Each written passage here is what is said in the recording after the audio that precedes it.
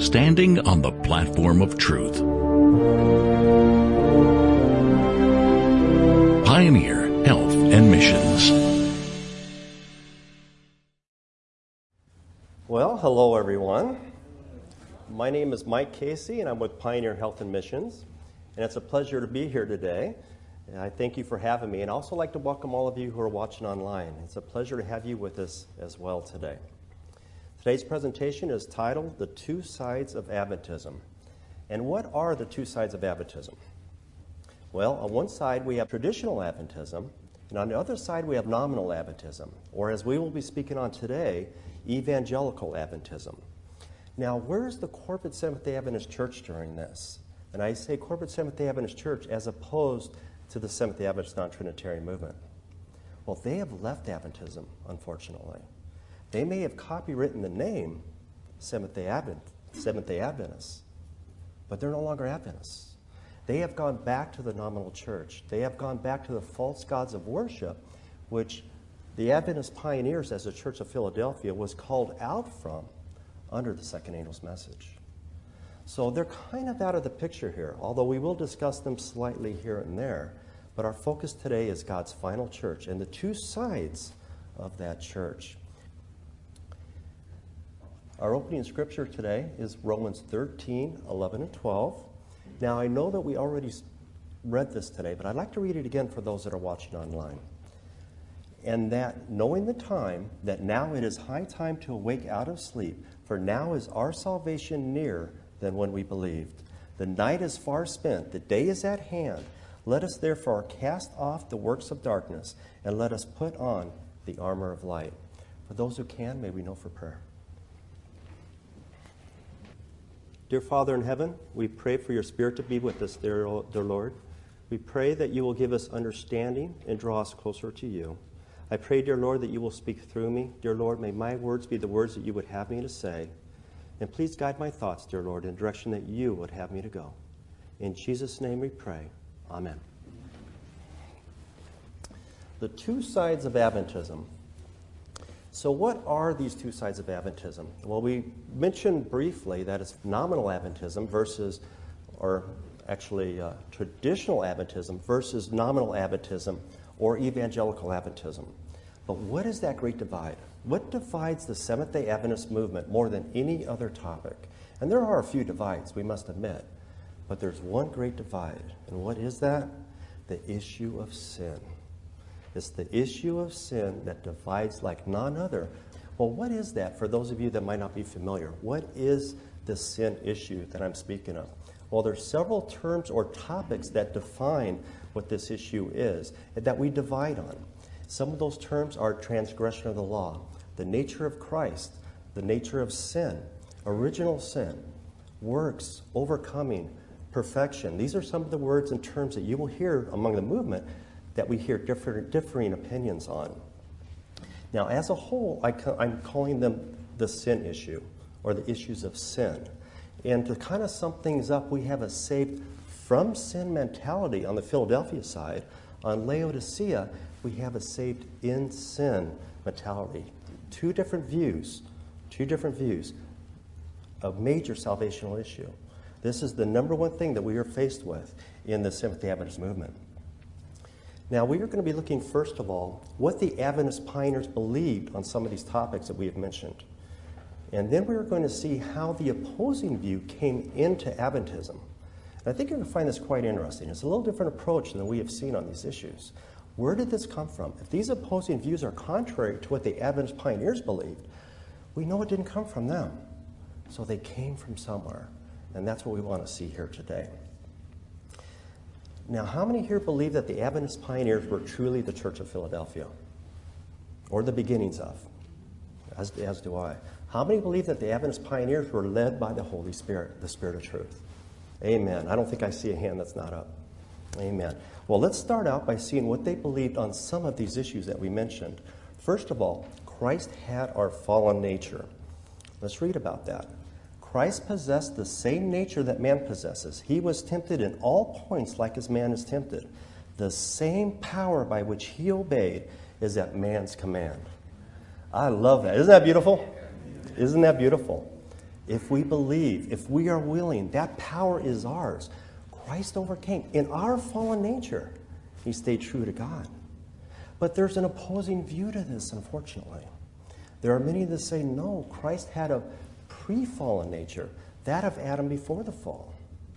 Now, that would go against the Holy Spirit, wouldn't it? Aren't these the words of the Holy Spirit? Wasn't the Holy Spirit leading the Adventist pioneers? So would that power, would that Holy Spirit accompany the spirit of error? That's how serious the sin issue is. We cannot manufacture this power. Only through the Spirit of God can we receive it. We need a deep insight into the nature of Christ. We can't be off on this topic.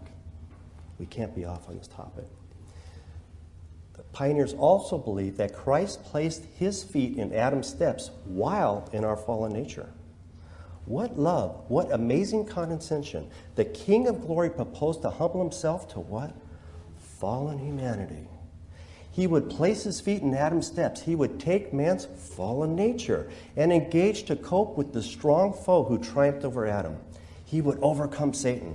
And in thus doing, he would open the way for the redemption from the disgrace of Adam's failure and fall. And all those who would believe on him. Believe, my friends.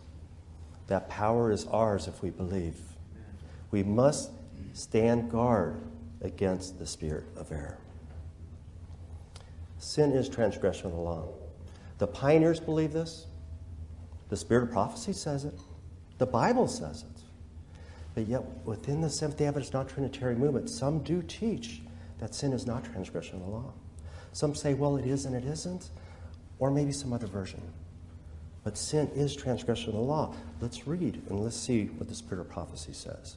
It says, and yet ministers will advocate that we have no law and misinterpret the precious scriptures, resting to their own destruction. Christ's death on Calvary's cross, which exalts the law and makes it honorable, testifying to its immutability, is through the lies of Satan presented to the people that Christ's death on the cross abolished the law. Oh, what a fallacy that Christ died to immortalize sin. The what? Only definition of sin is what? Sin is transgression of the law. The soul must first be convicted of sin before the sinner will feel a desire to come to Christ. Sin is transgression of the law. The sinner cannot be convinced of his guilt unless he understands what constitutes sin. If we deny sin is transgression of the law, is there any conviction? What convicts the soul? Is it not the Holy Spirit? Are we not rejecting the Holy Spirit with false theory? That's how important the sin issue is. The law is the echo of God's own voice. Let's read about that. The gospel has not abolished the law or detracted one tittle from its claims. It still demands holiness in every part. There is no such thing as the law void through faith in Christ. The law is what? The echo of God's own voice. Amen. Giving to every soul the invitation, come up higher, be holy, holier still. Is that not a call to perfection? Amen, it is, my friends. It's a call to perfection. We cannot put perfection on the back burner. It's a response to the law, which is the echo of God's own voice, his righteousness. If we deny the law, are we not denying the righteousness of Christ? That's how serious the sin issue is. Grace. Oh, I fear sometimes when I hear the word grace, because more often than not, it's used as a golden ticket to sin. It is used as an scapegoat, so to speak, to live as we want to live, in error, giving glory to self, not to God, and justifying it through grace. Let's read about it. How easily, from the transgressor's standpoint, could God have abolished the law, thus providing a way whereby men could be saved and Christ remain in heaven? The doctrine which teaches freedom through grace to break the law is a what? Fatal delusion. Every transgressor of God's law is what? A sinner. And how many? None can be sanctified while living in known sin. Grace is a beautiful thing, my friends. It's our way home. But we don't want to abuse this beautiful thing. Why is what the pioneers believed so important? Well, let's see. When men come in who would move one pin or pillar from the foundation which God has established by what? His Holy Spirit, the Spirit of truth. Let the aged men who were pioneers in our work speak plainly, and let those who are dead speak also. Gather up the rays of divine light that God has given as He has led His people on step by step in the way of truth. The truth will stand the test of time and trial. My friends, it's God that led the pioneers. It is God that established the Church of Philadelphia and called them out of the nominal church and given these beautiful truths to us. This is the platform where we must stand, led by the Spirit of God. We read this earlier. That same power by which Christ obeyed is at man's command. My friends, if we will only believe and be willing, that's our greatest work. Our greatest work is to be willing to allow the Holy Spirit to transform us. Well, we have a new view of Adventism. We have a new view which we mentioned earlier as evangelical Adventism. How did this come to be? How did we change our view on these topics to create this great divide? Some of you may be aware of this book, Questions on Doctrine, or QOD for short. Some of us may be aware that this is how the Trinity doctrine came into Adventism. This was the vehicle. Many of us know the name Leroy Froom as he was involved with this book. To explain things a little bit more, before I do want to mention that this is how the sin issue came to be. The same vehicle that brought the Trinity into Adventism is the same vehicle that brought the sin issues that we have touched on briefly here into this. Not a lot of people are aware of this. How many here are actually aware that it's through this book that these issues came to be? I see few hands here. Well, that's good, because you're doing your homework. And we really need to learn these things. I know that when I first discovered the Trinity, or the error of the Trinity, I saw a video, and it captivated me. Within a few minutes, I go, well, that's what I believe. And then I dug in, and as I dug in, I go, wow, I learned the history and how it came in. How it came. I felt like I was deceived. You're going to find the same thing as we dig in on the sin issue and the history of it. So, Questions on Doctrine. Let's bring some people up to date who might not be aware. It was compiled, or the work of Leroy Froom, back in the late 50s. But it was actually an outside influence. It was Dr. Donald Marthouse and Walter Martin. These were non-Adventists outside of Adventism that had such an influence to bring about this book. Well, Dr. Donald Barnhouse, he ran Eternity Magazine, which was part of Zondervan. It was a Protestant magazine. And Walter Martin, he was a respected evangelical Protestant that was respected for his writing, his speaking. He was a great leader among evangelical Protestantism. Now, he wrote a series of 3 articles for Eternity Magazine, and the first of which kind of slammed Adventism as being a cult. Well, this got back to Leroy Froom, and he didn't like this too much. So he goes to Barnhouse and Martin. He says, now, what can we do to fix this? I don't want us to be labeled as a cult here. So they basically tell him, well, 3 things. Well, there was a few things, but we're going to touch on 3 here. First of all, change the God you worship. Let go of the Father and Son and bring the Trinity back in as your God. That's the first thing. Second thing, lessen the authority of Ellen White. She can't be your go-to.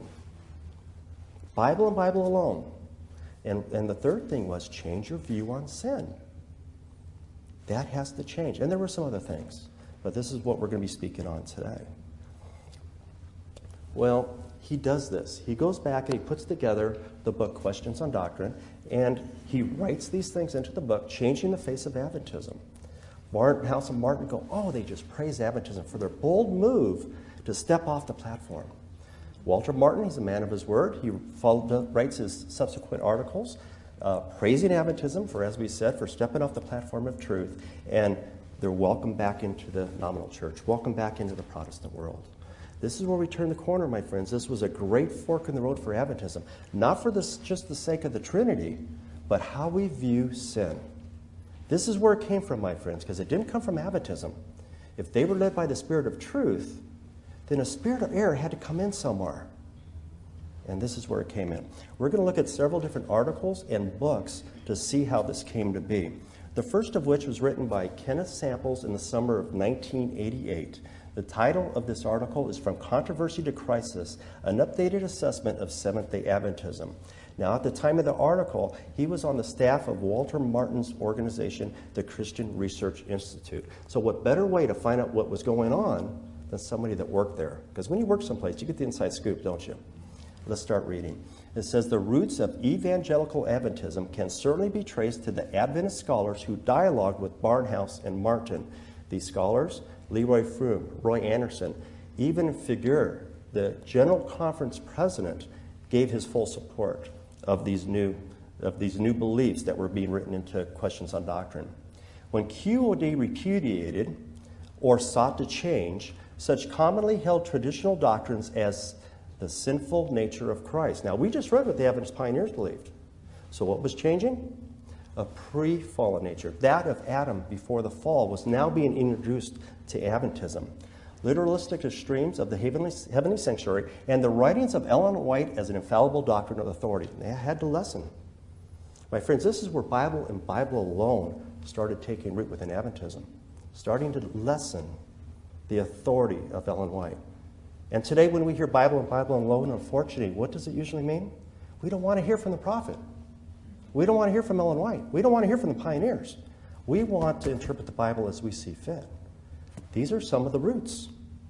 They laid a critical foundation for those who would later carry the torch for this reform movement. There's being a torch carried today. It was lit at this time. It's being carried within the Seventh-day Adventist non-Trinitarian movement, my friends. It has to do with the sin issue and a lessening of the authority of Ellen White.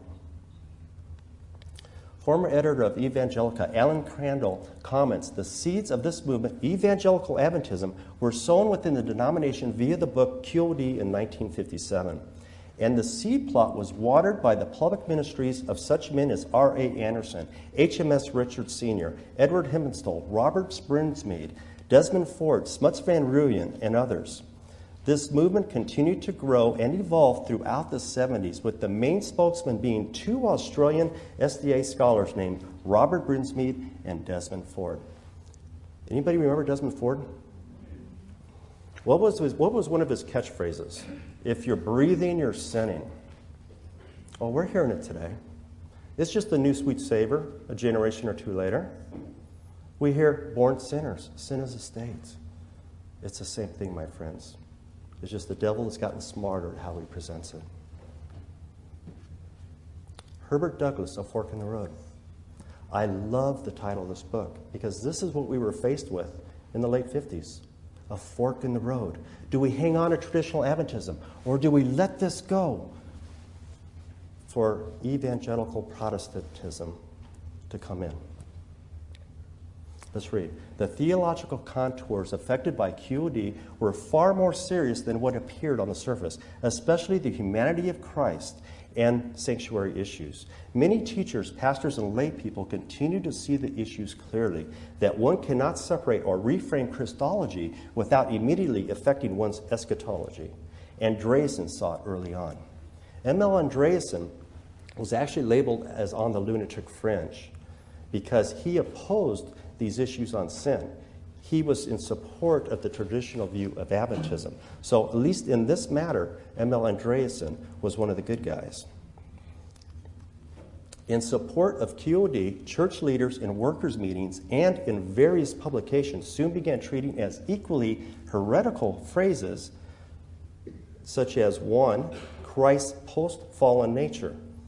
So what were they doing now? They were attacking what the pioneers believed.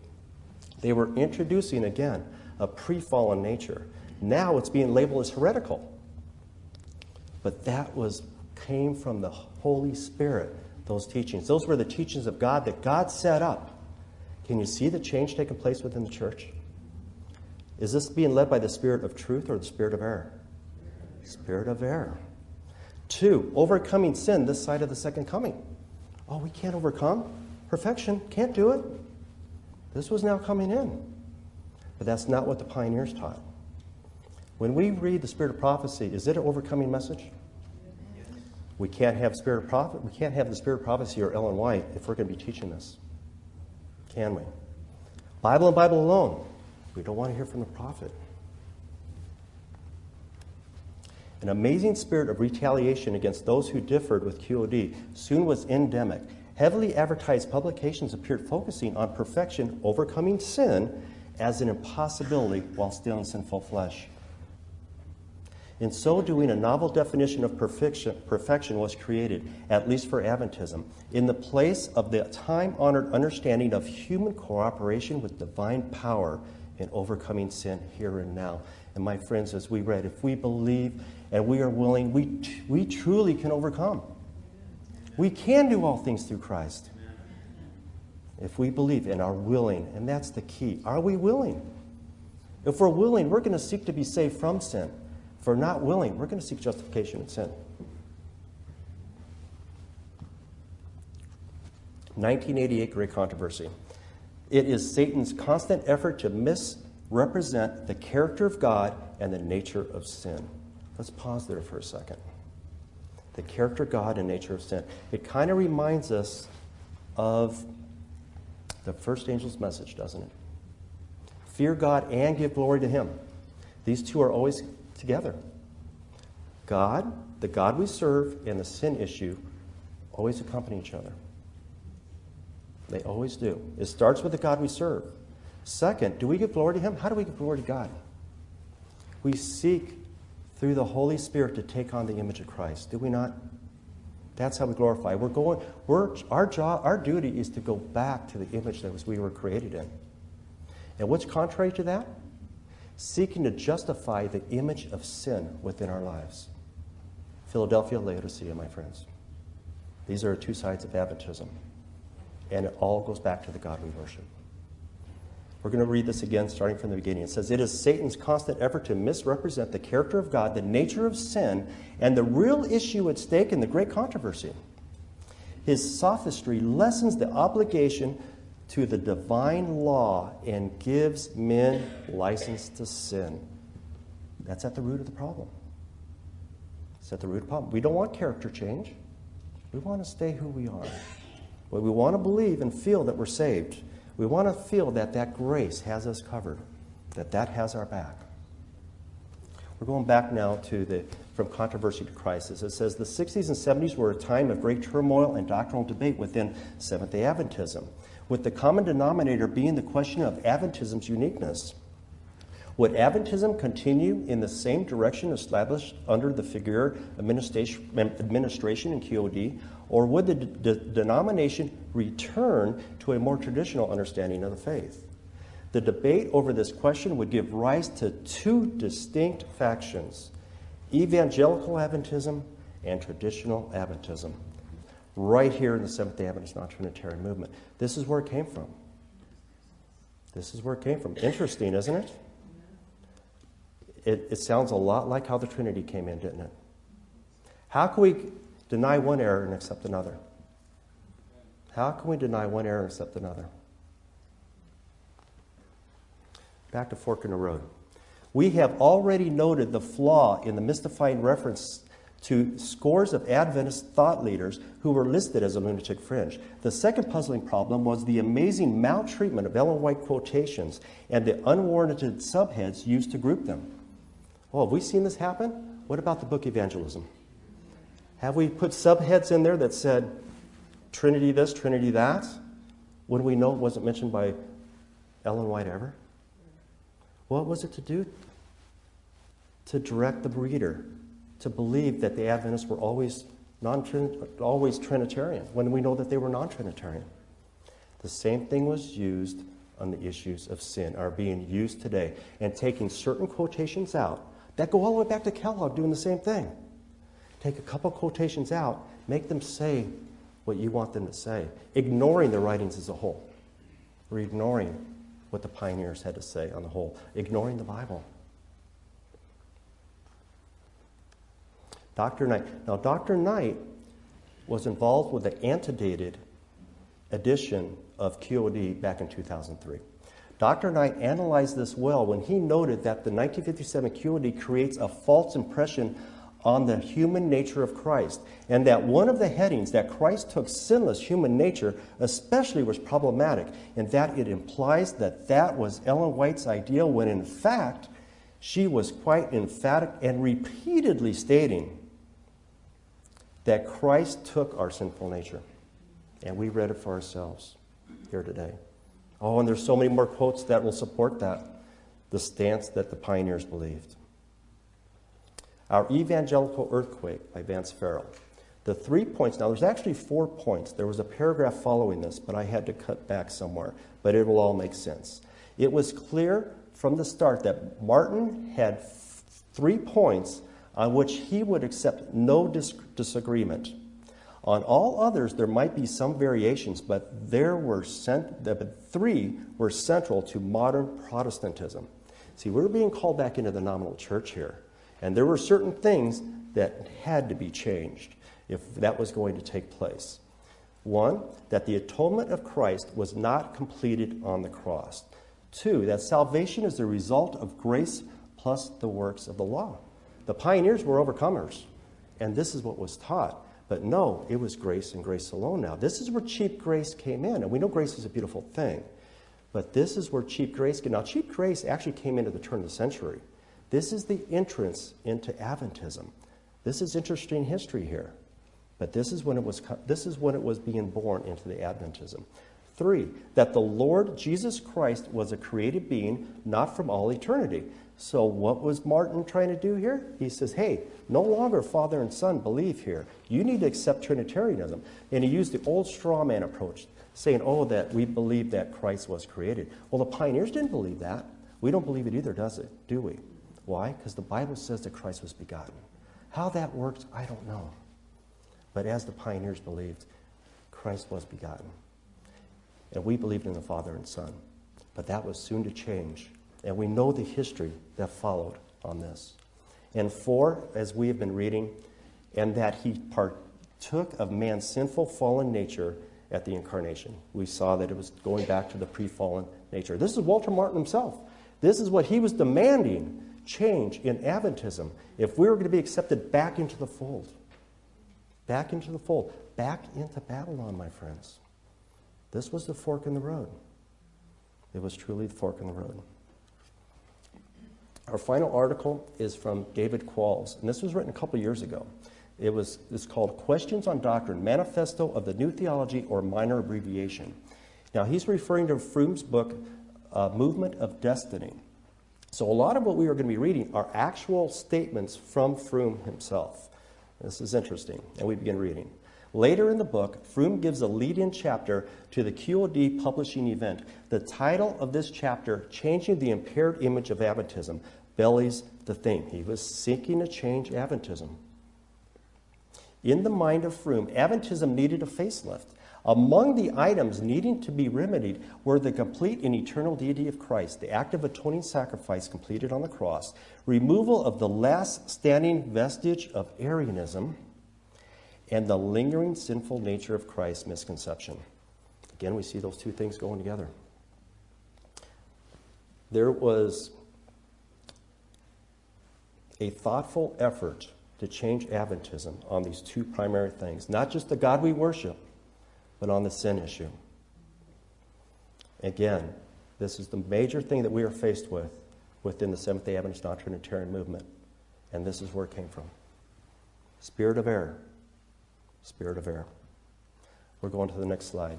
It says, Froome goes on to describe how that once these issues were cared for, the Adventist church began to receive inquiries from prominent non-Adventist theologians, vital contacts with outside scholars, and invitations to speak from the religious world. These invitations came from non-Adventist churches, colleges, universities, seminaries, and even secular organizations. He then continues with an impressive list of these churches and prestigious universities who extended invitations with gratifying results. Oh, we were just welcomed well into the non-Adventist world, into the Protestant world. Here we come. Can you see a turn? We're no longer the peculiar people. No, not at all. We're no longer the remnant. We're just one of the crowd now. And this is where that turn came. And again, it wasn't just our God of worship. It was the sin issue that opened that door. That's what opened that door. How sad. What doubtless began as a legitimate desire to improve our standing in the eyes of non-Adventists turns into a sellout to those who are most persistent in demanding changes in our understanding of truth. Once we start down that road of looking to man for our legitimacy and acceptance, once we have tasted of that gratifying feeling of meeting the standard of non-Adventist theologians, once we seek for the approbation of the wise men of apostate Babylon, it won't be long before we find ourselves in a most dangerous place. Are we in a most dangerous place? And this isn't just the corporate Seventh-day Adventist Church in a dangerous place. We, right here in the Seventh-day Adventist non-Trinitarian movement, are in just as dangerous of a place. If we allow the spirit of error to continue, if we allow this error to continue to guide how we believe. We started listening to non-Adventist theologians, and now within our movement, we still carry the torch. We carry the torch of these non-Adventist theologians. So we've seen the two sides of Adventism. We need to step back onto the platform of truth and out of the spirit of error. The time has come when things must be called by their right names. The truth is to triumph gloriously, and those who have long been halting between two opinions must take their stand decidedly for or against the law. There's no in between, my friends. If we're in between, we're in Laodicea. What happens to Laodicea? Do they come out the other side smelling like roses? No. They get spewed out of the mouth of God, do they not? What happens to those that believe in the Trinity? Do they come out smelling like roses on the other side? They end up in a lake of fire, don't they? The ultimate fate of Laodicea. We need to step back on the platform of truth of Philadelphia. We might pass through the time period of Laodicea. But what happens at the other end? We come out to 144,000. Because we stand on all the truths. We stand on the teachings of the spirit of prophecy and the pioneers, the Bible at heart. That's where we need to be, my friends. We cannot let non-Adventist theologians determine what we believe and accept it as truth. There is no new light when it contradicts old light. It just doesn't happen. Some will take up with theories that misinterpret the Word of God and undermine the foundation of the truth that has been firmly established point by point and sealed how? By the power of the Holy Spirit, my friends. This is Adventism. This is traditional Adventism, sealed by the Holy Spirit. The spirit of error, what we've been reading about, will lead us from the truth. And what will lead us back? The Spirit of God will lead us into truth. Amen. Our Savior declares that the world cannot receive the Spirit of truth. They cannot discern the truth, for they discern not Christ, the author of truth. Lukewarm disciples. Let's pause there for a second. What are lukewarm disciples? Laodicean disciples. It's not just those that are teaching error within the Seventh-day Adventist non-Trinitarian movement. It's not just those that are teaching the opposing view of Adventism that we've heard about. How many of us are helping them by spreading things on Facebook, through emails, through our speech, to support these non-Adventist theologians, to carry this torch? We are all responsible, my friends. Where do we stand? Do we stand on a platform of truth? Or do we stand on a platform of error? Philadelphia, Laodicea. And we continue. Also, cold-hearted professors who are not imbued with what? Spirit of Christ. So those lukewarm disciples are not imbued with the Spirit of Christ. We're aiding in the spirit of error. Are not able to discern the preciousness of his righteousness, but they go about establishing their own righteousness, their own religion, their own gospel, their own side of Adventism. Are we sinning against the Holy Spirit? Is it that serious? Can it possibly be that serious? If we are seeking justification in sin, denying the words of the Holy Spirit, let's read about it. Could it possibly be that serious? No one need look upon the sin against the Holy Ghost as something mysterious and indefinable. The sin against the Holy Ghost is the sin of persistent refusal to respond to the invitation to repent. We have us saved from sin, where we're seeking to overcome through Christ. If we are seeking saved in sin, my friends, we are sinning against the Holy Ghost. We are sinning against the Spirit of truth. Is this serious? Yes. Amen. Sadly, it is. The office of the Holy Spirit is distinctly specified in the words of Christ. When he is come, he will reprove the world of sin and of righteousness and of judgment. It is the Holy Spirit that convicts of sin. What does the Holy Spirit do? Convicts of sin. If we are denying sin, no, this is a state I'm in. I was born this way. What are we doing? We are denying the Holy Spirit. We are sinning against the Holy Spirit. If the sinner responds to the quickening influence of the Spirit, he will be brought into repentance. Can there be repentance if we are denying sin in our lives, that this is just how we are? Is the Holy Spirit convicting against our sins or the sins of Adam? No, it's our sins. It is our sins. And it goes on, it says, and aroused to the importance of obeying the divine requirements. Sin is transgression of the law. Will we be found sleeping?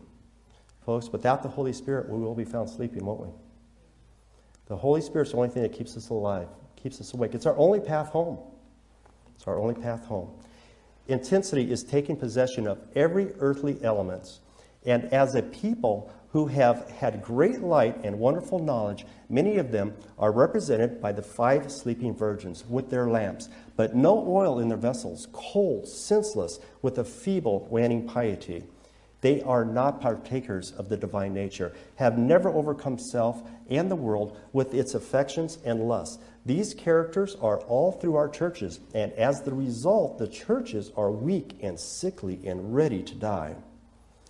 There must be no indifferent testimony born now, but a decided, pointed testimony, rebuking every impurity and exalting Jesus. We must, as a people, be in the attitude of expectation, working and waiting and watching and praying. Amen, my friends. We can't be found sleeping. We have no time to sleep.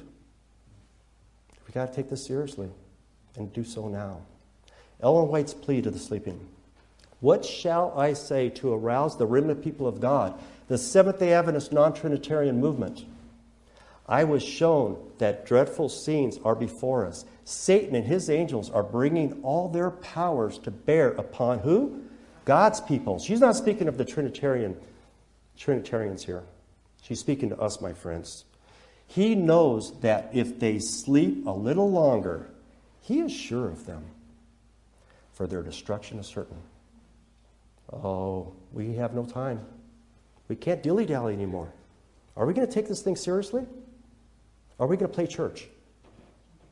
Are we going to play church, or are we going to take this seriously?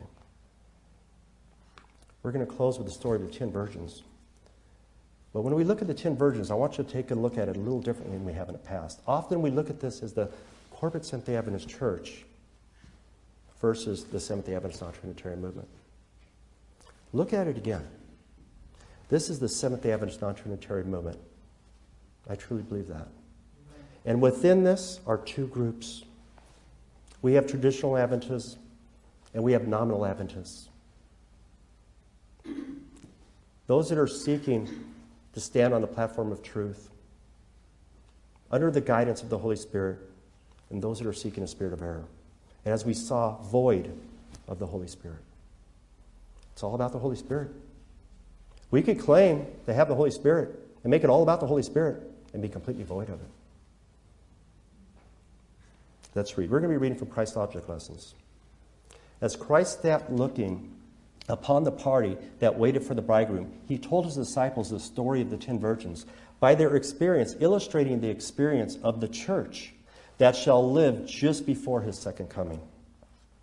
The two classes, Philadelphia and Laodicea, of watchers represent the two classes, traditional Adventism versus nominal Adventism, who profess to be waiting for their Lord. They are called virgins because they profess a pure faith. They're believers in their Father and Son. They keep the seventh-day Sabbath. By the lamps is represented the Word of God. The psalmist says, "Thy word is a lamp unto my feet and a light unto my path." The oil is the symbol of the Holy Spirit. In the parable, all the 10 virgins went out to meet the bridegroom. All had lamps and vessels for oil. For a time, there was seen no difference between them. All believers in the Father and Son. So with the church that lives just before Christ's second coming. All have a knowledge of the Scriptures. All have heard the message of Christ's near approach and confidently expect his appearing. But as in the parable, so it is now. A time of waiting intervenes. Faith is tried, and when the cry is heard, "Behold, the bridegroom cometh, go ye out to meet him," many are unready. They have no oil in their vessels with their lamps. They are destitute of the Holy Spirit. The class represented by the foolish virgins are not hypocrites. They have a regard for the truth. They have advocated the truth. They are attracted to those who believe the truth. But they have not yielded themselves to the Holy Spirit's workings. They're seeking justification in sin, my friends. They have not fallen upon the rock, Christ Jesus, and allowed their old nature to be broken up. They're not willing. At the final day, many will claim admission to Christ's kingdom, saying, "Lord, Lord, have we not prophesied in thy name?" But the answer is, "I tell you, I know you not whence ye are. Depart from me." In this life, they have not entered into fellowship with Christ. Therefore, they know not the language of heaven. They are strangers to its joy. What man knoweth the things of man, save the spirit of man which is in him? And so the things of God knoweth no man but what? The Spirit of God. The Holy Spirit, my friends. Without the Holy Spirit, we will be found sleeping. Are we going to let that happen? That's my plea, my friends. We must step back onto the platform of truth. Time is almost up. Are we going to listen what nominal Adventism, what non-Adventists brought in, non-Adventist theologians brought in? Are we going to carry that torch any longer? Or are we going to make that stand on truth and truly allow the Holy Spirit to transform us from the inside out? My friends, we can't do anything without the Holy Spirit. And my prayer is that we will truly allow the Holy Spirit to work within us. We're going to close with the scripture that we opened with. And hopefully you'll have even stronger meaning this time around. This is from Romans 13 again, and then verses 11 and 12. "And that, knowing the time, that now it is high time to awake out of sleep, for now is our salvation nearer than when we believed. The night is far spent, the day is at hand. Let us therefore cast off the works of darkness, and let us put on the armor of light," my friends. Let us put on the armor of light. For those who can, may we kneel for closing prayer.